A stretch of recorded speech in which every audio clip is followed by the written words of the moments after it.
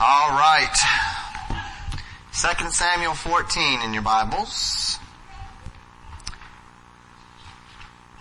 Title of the sermon, Remembering Mercy. It's been a few difficult messages for us of late. Considering the sin of Amnon, the sin of Absalom, the shame of Tamar through no fault of her own, the struggle over sin, wickedness, poor choices, bad fathering. It's been kind of a discouraging couple of weeks. And as we start this evening, I want to begin by making a correction of a point that I mentioned last week.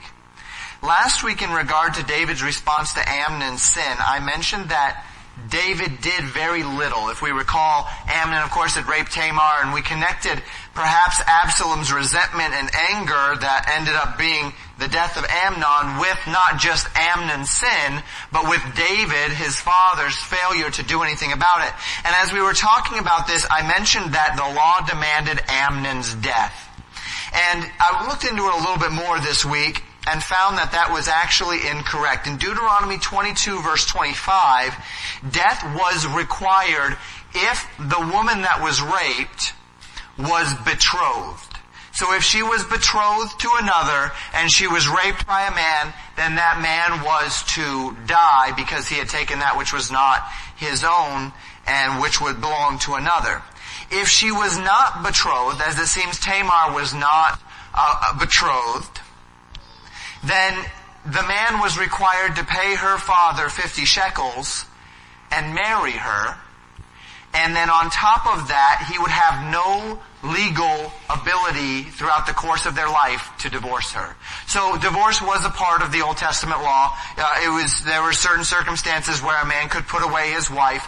But if he raped her and met all of the qualifications for rape, he pays the father 50 shekels, he marries the woman, and then he is not, for the rest of their lives, allowed to put her away. This would have likely been the standard for Amnon, which almost makes it more egregious that David did nothing, doesn't it? The fact that David wouldn't have even had to have killed his son, he simply would have had to say, okay son, you give me 50 shekels, you marry the woman, and you can't divorce her, and that's all it would have taken. That would have been the legal recourse under the law, and David didn't even do that. And it seems as though that almost, in my mind, makes it a little more egregious that he was so negligent. But today it's time for us to be encouraged. It's been a sad couple of weeks. Let's encourage our hearts in the Lord this week. As you study the Scriptures, you'll find that even in the worst manifestations of human sinfulness, God's mercy shines as a beacon of hope, a reminder of our position. And today we're going to join King David in being reminded of the blessings of God's mercy out of the mouth of a woman from a city not far from Jerusalem, not far from Bethlehem, a place called Tekoa. Now, the point of this passage today is actually going to be somewhat set up. It's not actually intended to highlight God's mercy as such. And I would even perhaps disagree with some of the direction that David takes in this passage. But we are going to turn it around and look at mercy through it. And I believe it will encourage our hearts. So let's begin in the text. 2 Samuel 14, beginning in verse 1. The Bible tells us, Now Joab, the son of Zeruiah, perceived that the king's heart was toward Absalom. Our text opens today with Joab recognizing David's heart. Remember last time we said that it had been the end of 3 years where Absalom had been in Geshur with his grandfather who was Talmai, the king of Geshur. And the sting of Amnon's death had subsided, and David's heart was beginning to long for his son, Absalom. And Joab, he's the captain of David's host, he's the general of the army, and he desires to see David reconciled to his son. And as we consider this, first and foremost, we remind ourselves of the relationships here. Remember, we've been talking about the relationships. Jonadab, that crafty man, is the cousin of Amnon and Absalom, and is the son of one of David's brothers. Joab is always called Joab, the son of Zeruiah, and Zeruiah we know is David's sister. And so Joab is David's nephew. Joab is Absalom's cousin. Joab was Amnon's cousin. Joab is also Jonadab's cousin. So we have a whole bunch of family going on here, right? But Joab is David's nephew and Absalom's cousin. And as we consider this, it's really a big family affair with love, loyalty, duty, all playing a role. But what it possibly means, more than all of these, is that David is not going to be very interested necessarily in listening to Joab. This is an area where David might look at Joab and say, okay, young one, you can move on now. It's kind of interesting how that happens. I was talking with one of my cousins online recently, and it was over social media, and he and I were going back and forth debating a topic. And at a certain point in this debate that we were having, one of our uncles chimed in, and as he began his little part in it, you could tell that he still saw us about yay high, and kind of going back and forth as perhaps we might have done at one time. And he perhaps kind of forgot that we're adults now, and we didn't need mediation in our debate. And so perhaps Joab thought, well, maybe King David isn't going to look at Joab, the captain of the guard. He's going to look at Joab, the nephew. I don't know quite why it is that he felt as though he could not bring this to David himself. But sometimes that does happen, doesn't it? Where you need a mediator. Maybe a child wants his parents to hear something, but it would be wholly inappropriate for the child to bring it up. And so the child prays and asks the Lord that this flaw or this issue might be able to be brought up by a pastor or a friend or a brother or whatever it might be. And this might be that issue here. Joab needs someone else to bring up this point. And so we read in verses 2 and 3, Joab sent to Tekoa, and fetched thence a wise woman, and said unto her, I pray thee, feign thyself to be a mourner, and put on now mourning apparel, and anoint thyself with oil, but be as a woman that had a long time mourned for the dead, and come to the king and speak in this manner unto him. So Joab put the words in her mouth. Joab employs what the Bible, King James here says, is a wise woman from Tekoa. Now it's interesting that this word wise, you see wise woman, and if you write in your Bibles, this might be a good time to link it. That word wise there is the same word used of Jonadab in the last chapter. A word that does mean wise, but it can also mean subtle or crafty. And I believe it should probably be rightly understood in the same way that we would understand Jonadab. So we call it a wisdom, but we'd maybe call it a wisdom of the world. Understanding how to manipulate people, understanding how to put on a face, understanding these things. She's crafty, she's subtle. Jonadab is not hiring her or not asking her to do this because she has a great amount of spiritual wisdom and she can inform him. He's putting the words in her mouth. He just needs someone believable. He just needs someone crafty, subtle, someone that can pull off this lie, this story really well. Now, she's hired to back David into a bit of a corner, to help him to see what Joab wants him to see. And she is a woman of Tekoa, the Bible says. Tekoa was a city of Judah, within visual distance of Bethlehem, not too far from Jerusalem. We find that the Tekoites come up several times in Scripture, never with too much worth or consequence. One of David's mighty men was a Tekoite. The prophet Amos, if you remember, Amos was a herdsman, right? And he was a herdsman of Tekoa. And so Amos was from this city. One of David's mighty men was from the city. This woman is from this city. And why Joab chose her, we do not know. It may be that because she lived in such close proximity to where David grew up, Bethlehem, they were in visual distance of each other. She may have known him. They may have had regard for each other, something of that effect, but we just don't know.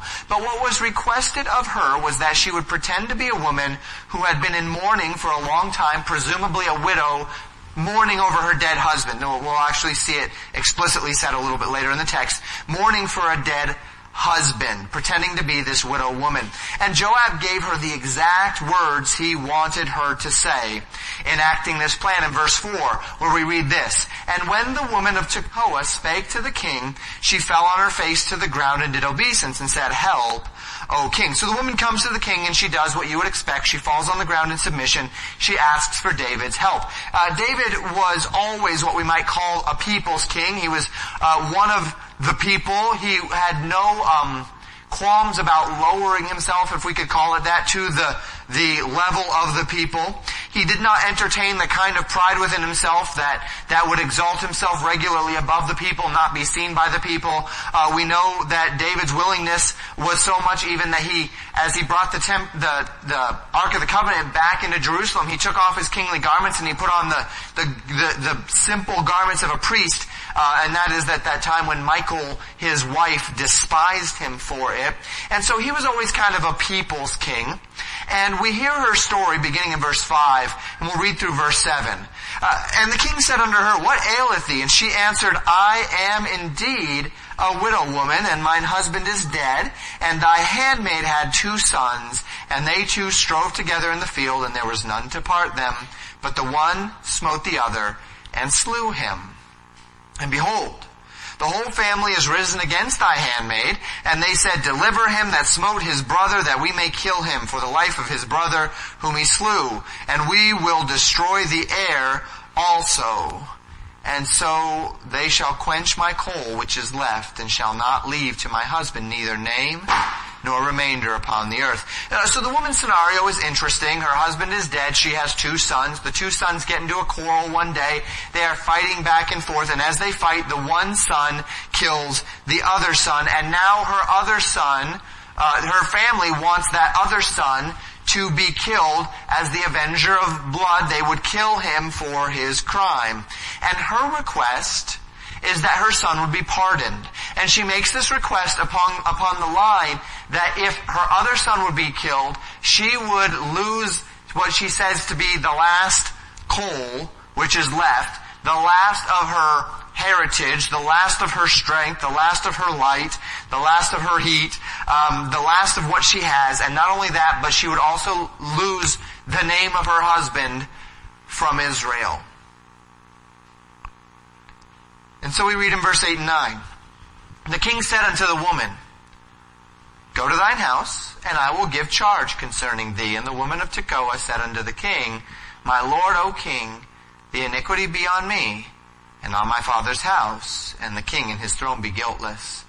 David confirms her request, telling her to return home.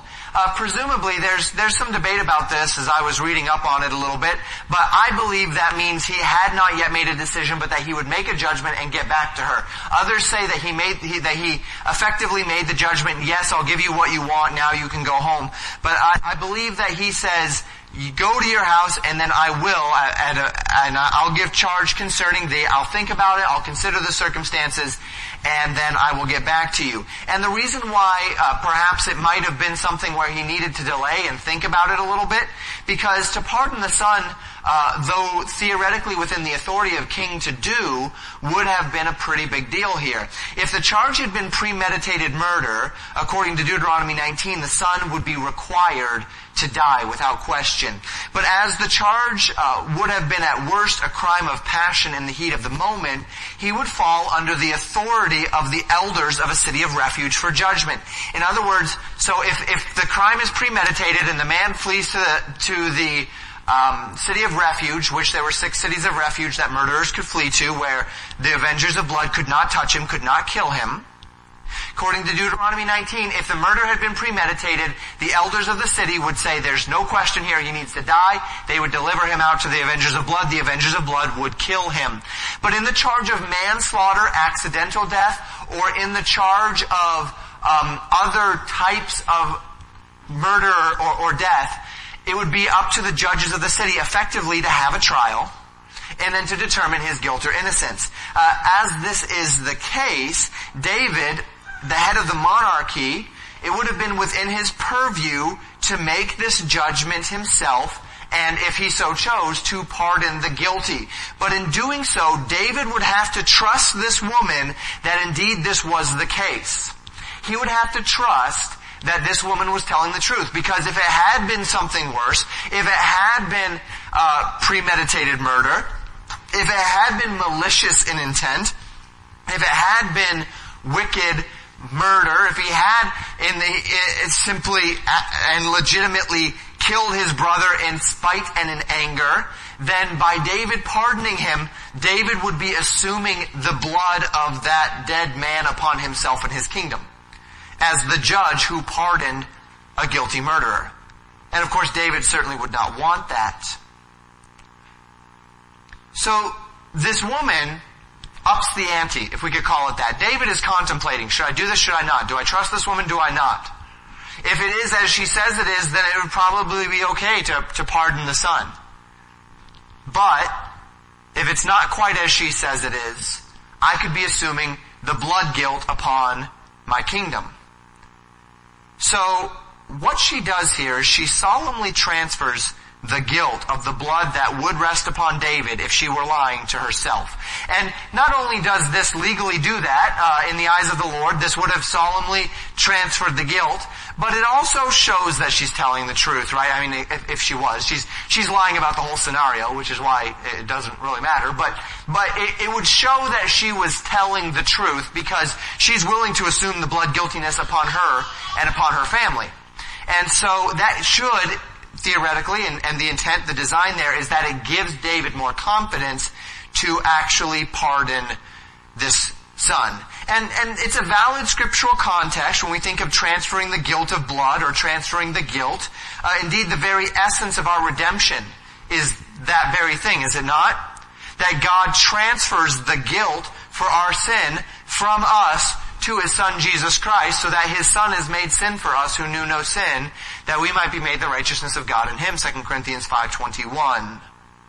And so this has legal precedent. We see it used several times in Scripture. When the Jews are about ready to have Jesus hung on the cross, they tell the Roman government, His blood be on us and our generation, right? And the Jews specifically took the guilt of Jesus Christ's death upon themselves. We see it in the Old Testament, we see it in the New Testament. David several times acts in a way so that the blood is transferred with Saul when Saul dies, Ishbosheth when he dies. David says, let it be known to all that the blood of this innocent man is not on David's hands or on the kingdom of David's hands. And so this is a precedent that we see in Scripture.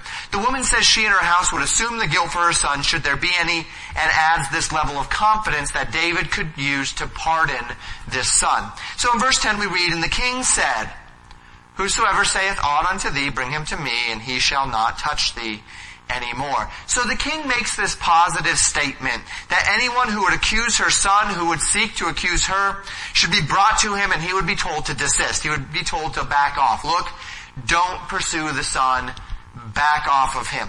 But even this was not quite enough for the woman in the direction that she was trying to go. As she's led by Joab, she's trying to get David to say a particular thing. She's trying to put David in a particular spot so that the scenario of pardoning Absalom can come to pass. And so she's not quite where she wants to be in order to satisfy what Joab has asked of her. She doesn't want just a statement, she wants a vow. And so we continue in verse 11. Then said she, I pray thee, let the king remember the Lord thy God, that thou wouldst not suffer the revengers of blood to destroy any more, lest they destroy my son. And here it is. And he said, as the Lord liveth, there shall not one hair of thy son fall to the earth. So now she says, look, I want more than that, king. Would you just let the king remember the Lord thy God and not suffer the revengers of blood to destroy? Would you just give me the promise that my son won't die? He says yes. And he vows unto the Lord, as the Lord liveth, literally swearing by the name of God, your son will not die for this crime, for this action. She gets the vow. Now it's time to draw the parallel and confront the king. Verse 12 and 13. Then the woman said, let thine handmaid, I pray thee, speak one word unto my lord the king. Can I just say something now, king? And he said, say on. And the woman said, wherefore then hast thou such a thing against the people of God? For the king doth speak this thing as one which is faulty, and that the king doth not fetch home again his banished. The woman argues that David is operating under an inconsistency. King, you pardoned my son, one you don't even know, for a private affair where one son killed the other son over a disagreement, but you won't pardon the son of the king, who is now heir apparent to the throne. She argues that David is withholding from the entire nation the privilege of Absalom's security, of his ability to come back and be a part of the nation. Even more, she implies that David is willing to treat the very lowest in the kingdom better than he's willing to treat his own son. Now the analogy is clear. Sons fought, one died, the other one ran, pardon him, David says, okay, I'll do that. But I think that there's a flaw here as well, right? Because she's talking about two sons that argued, and in the heat of the battle, someone died. In the heat of the argument. Amnon had been planning to murder his brother for 2 years. That's premeditation. That's Deuteronomy 19. That's instant death. Did I say Amnon? Absalom. Absalom had been planning to kill Amnon. I don't know if that's what I said. I keep second guessing whether I get their names right. But the crafty woman draws the parallel to this situation into David. I think it's a flawed parallel. But then she goes one step farther. And she draws a parallel between this situation and God's dealings with man. And again, while I question the parallel, the woman's insight into the working of God is very interesting. And actually, that's where we're going to park once we're finished expositing the passage. She says this in verse 14. She says to the king, "For we must needs die and are as water spilt on the ground, which cannot be gathered up again, neither doth God respect any person. Yet doth he devise means that his banished be not expelled from him." We're all going to die, and once it's over, King. Furthermore, God doesn't respect persons. We are truly a sinful lot, unworthy of regard, unworthy of mercy. But even so, God devises a means that those that are separated from him would not be forever expelled from him. It's beautiful insight, and makes for a truly joyful meditation, and that's what we're going to meditate on. We'll come back to it in a little bit. But she's seeking to convince David that it was her circumstances that were yet the priority, but she just saw the opportunity to draw the parallel. And notice what she says in verse 15. She says, "Now therefore I am come to speak of this thing unto the Lord and the king. It is because the people have made me afraid, and thy handmaid said, I will now speak unto the king. It may be that the king will perform this request of his handmaid. For the king will hear, to deliver his handmaid out of the hand of the man that would destroy me and my son together out of the inheritance of God."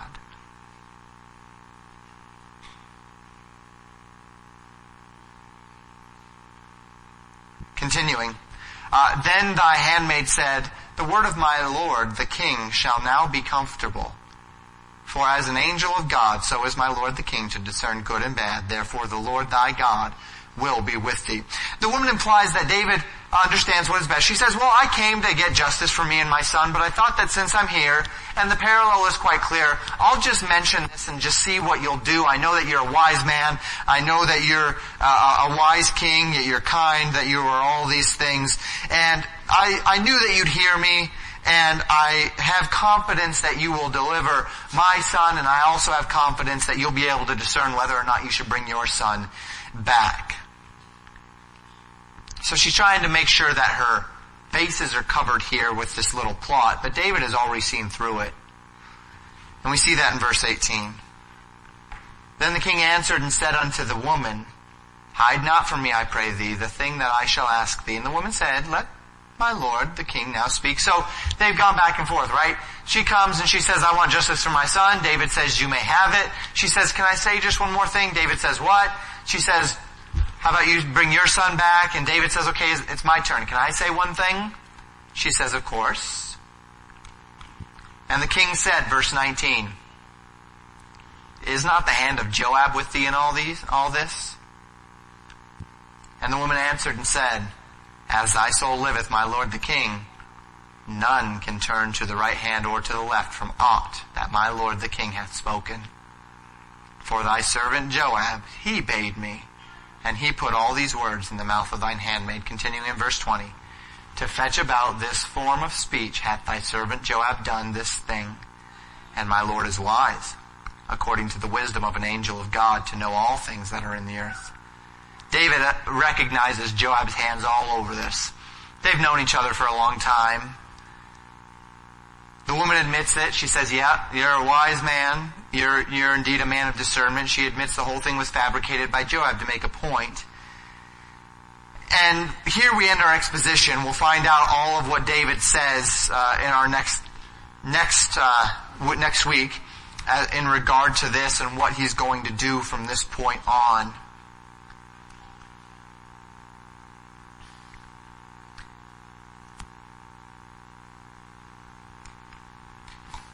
But we have the privilege of returning this evening to this thought of both joy and comfort.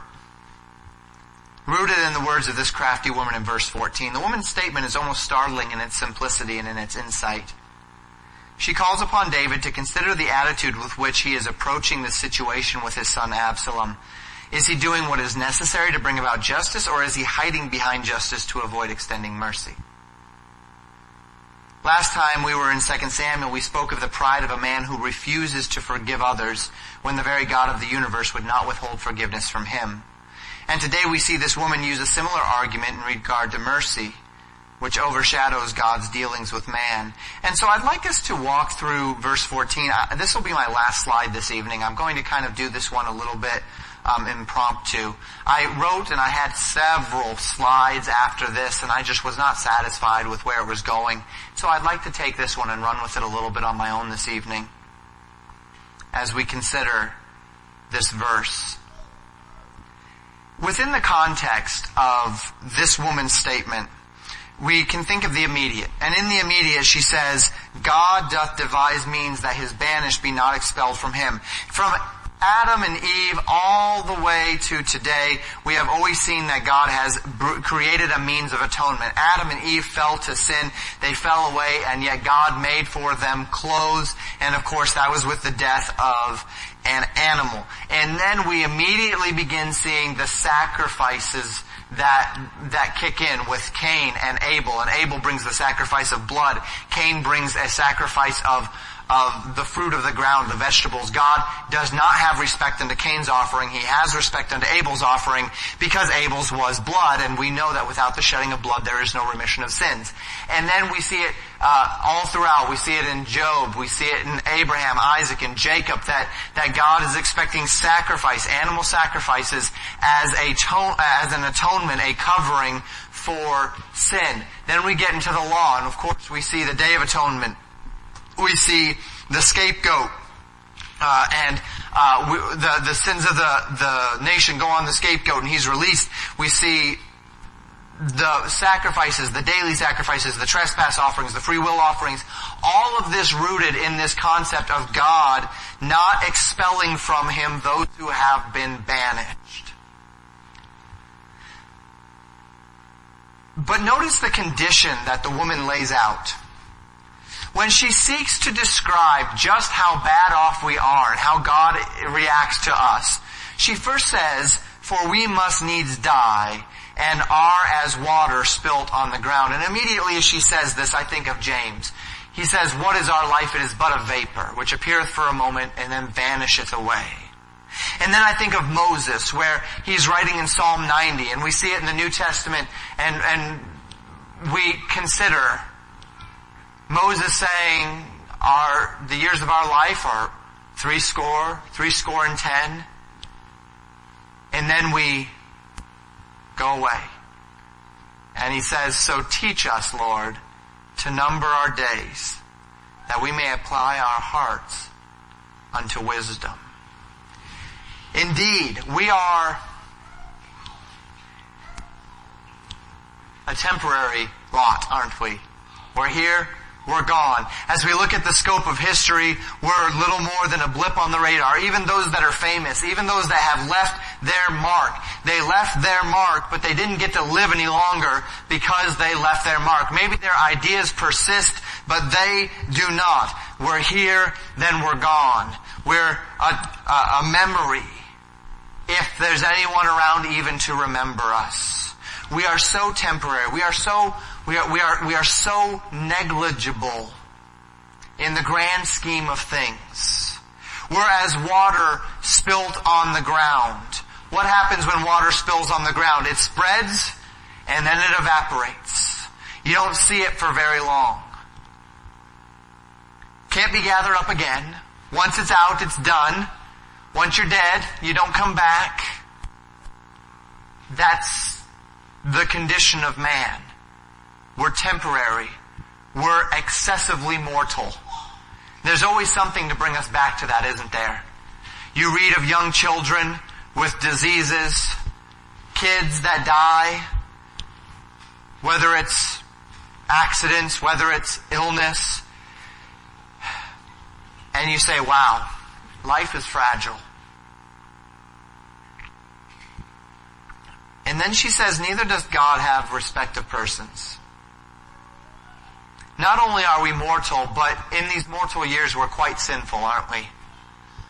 Not only are we a mortal lot, but we are a rebellious lot. We don't have a lot to commend us, do we?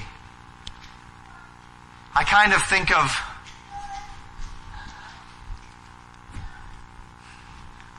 this might be a bad analogy, but I kind of think of chihuahuas when I think of humanity.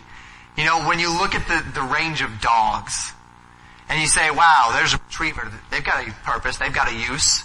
Wow, there's a German Shepherd, they're a pretty useful thing. And then you see some of these small ones, you know, there's a Sheltie, maybe not good for a whole lot, but at least it's a good looking dog. And then you hit the Chihuahua. And it's ugly, and it's useless, and it just doesn't commend itself in any way. And as I think of a holy, almighty God looking down upon us, there's not a lot that commends us, is there? We're frail, we're weak, we're fickle, we're rebellious, we're selfish, and yet, though He respects no person, though we are all of this, though we don't have a great deal of intrinsic worth in that we are this lot of mortal, rebellious, broken people, God has made us in His image. And He loves us. And He has given us that dignity of His image. And even though we have been banished from Him through our sin, and even though we are so far away from Him, yet He has devised means that His banished would not be expelled from Him. This morning we considered the gospel. Jesus died for our sins according to the Scriptures. He was buried and He rose again the third day according to the Scriptures. Hundreds saw Him alive. It's no con game. He is alive. And for all of that is amazing and miraculous and incredible. What that is, above all else, is God's devised means by which His banished are not expelled from Him. For without the shedding of blood, there is no remission of sins. But there is remission of sins because the perfect Lamb of God, His blood, was shed. And so this woman gives this analogy. We're a temporary lot. We're a fickle lot. God doesn't respect persons. Judgment, He must be just, right? God must be just. He has to be. He is no respecter of persons. Sin is sin is sin is sin.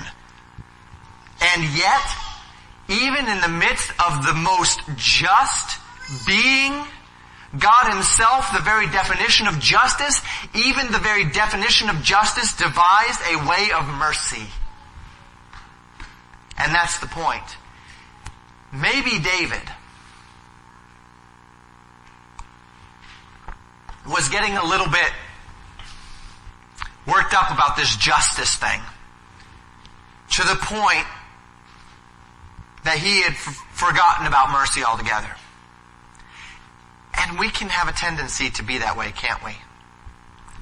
To look at the world around us, to look at people, to look at events, and want justice. Last week as we talked about forgiveness, we mentioned that we are quite prone to want justice for others but grace for ourselves.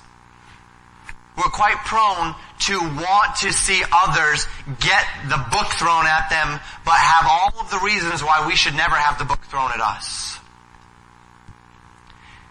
And this idea is an extension of that concept. We think of all that God has done for us. God is a God of justice, but do you know what God did? What God did is He said this, I am a God of perfect justice. Those temporary, fickle, wicked, rebellious humans deserve to die and burn in hell for eternity. What can I do to find them mercy? How can I possibly, in what way, in any way, find them mercy while still satisfying justice? And so he went down the list, and obviously I'm giving a little bit of sanctified imagination here. God didn't go down a list. He knew what he was going to do, right?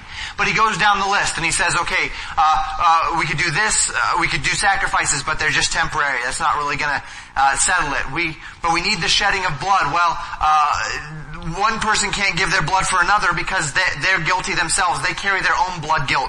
You can't have somebody pay for the blood guilt of another when he owes blood guilt on himself. If he dies, he's only paying for himself. He's not paying for anyone else. So we need someone perfect. Well, there's only one perfect. My son is perfect. But that's quite a price to pay. Is mercy so important to me? I must have justice. But is mercy so important to me that I would allow my only begotten son, who is perfect and who has never done anything wrong, to bear the sin of those who had, so that my justice can be fulfilled while at the same time extending mercy to those that don't deserve it? Do you see how important mercy is to our Lord? That though He is a man, a God, He's not a man. Jesus is a man, but God is no man. Though He is a person of such tremendous justice, so that nothing can fall to the ground. He is no respecter of person. Every transgression must and will be accounted for. He doesn't miss a zero when He's accounting for it. Everything gets hit.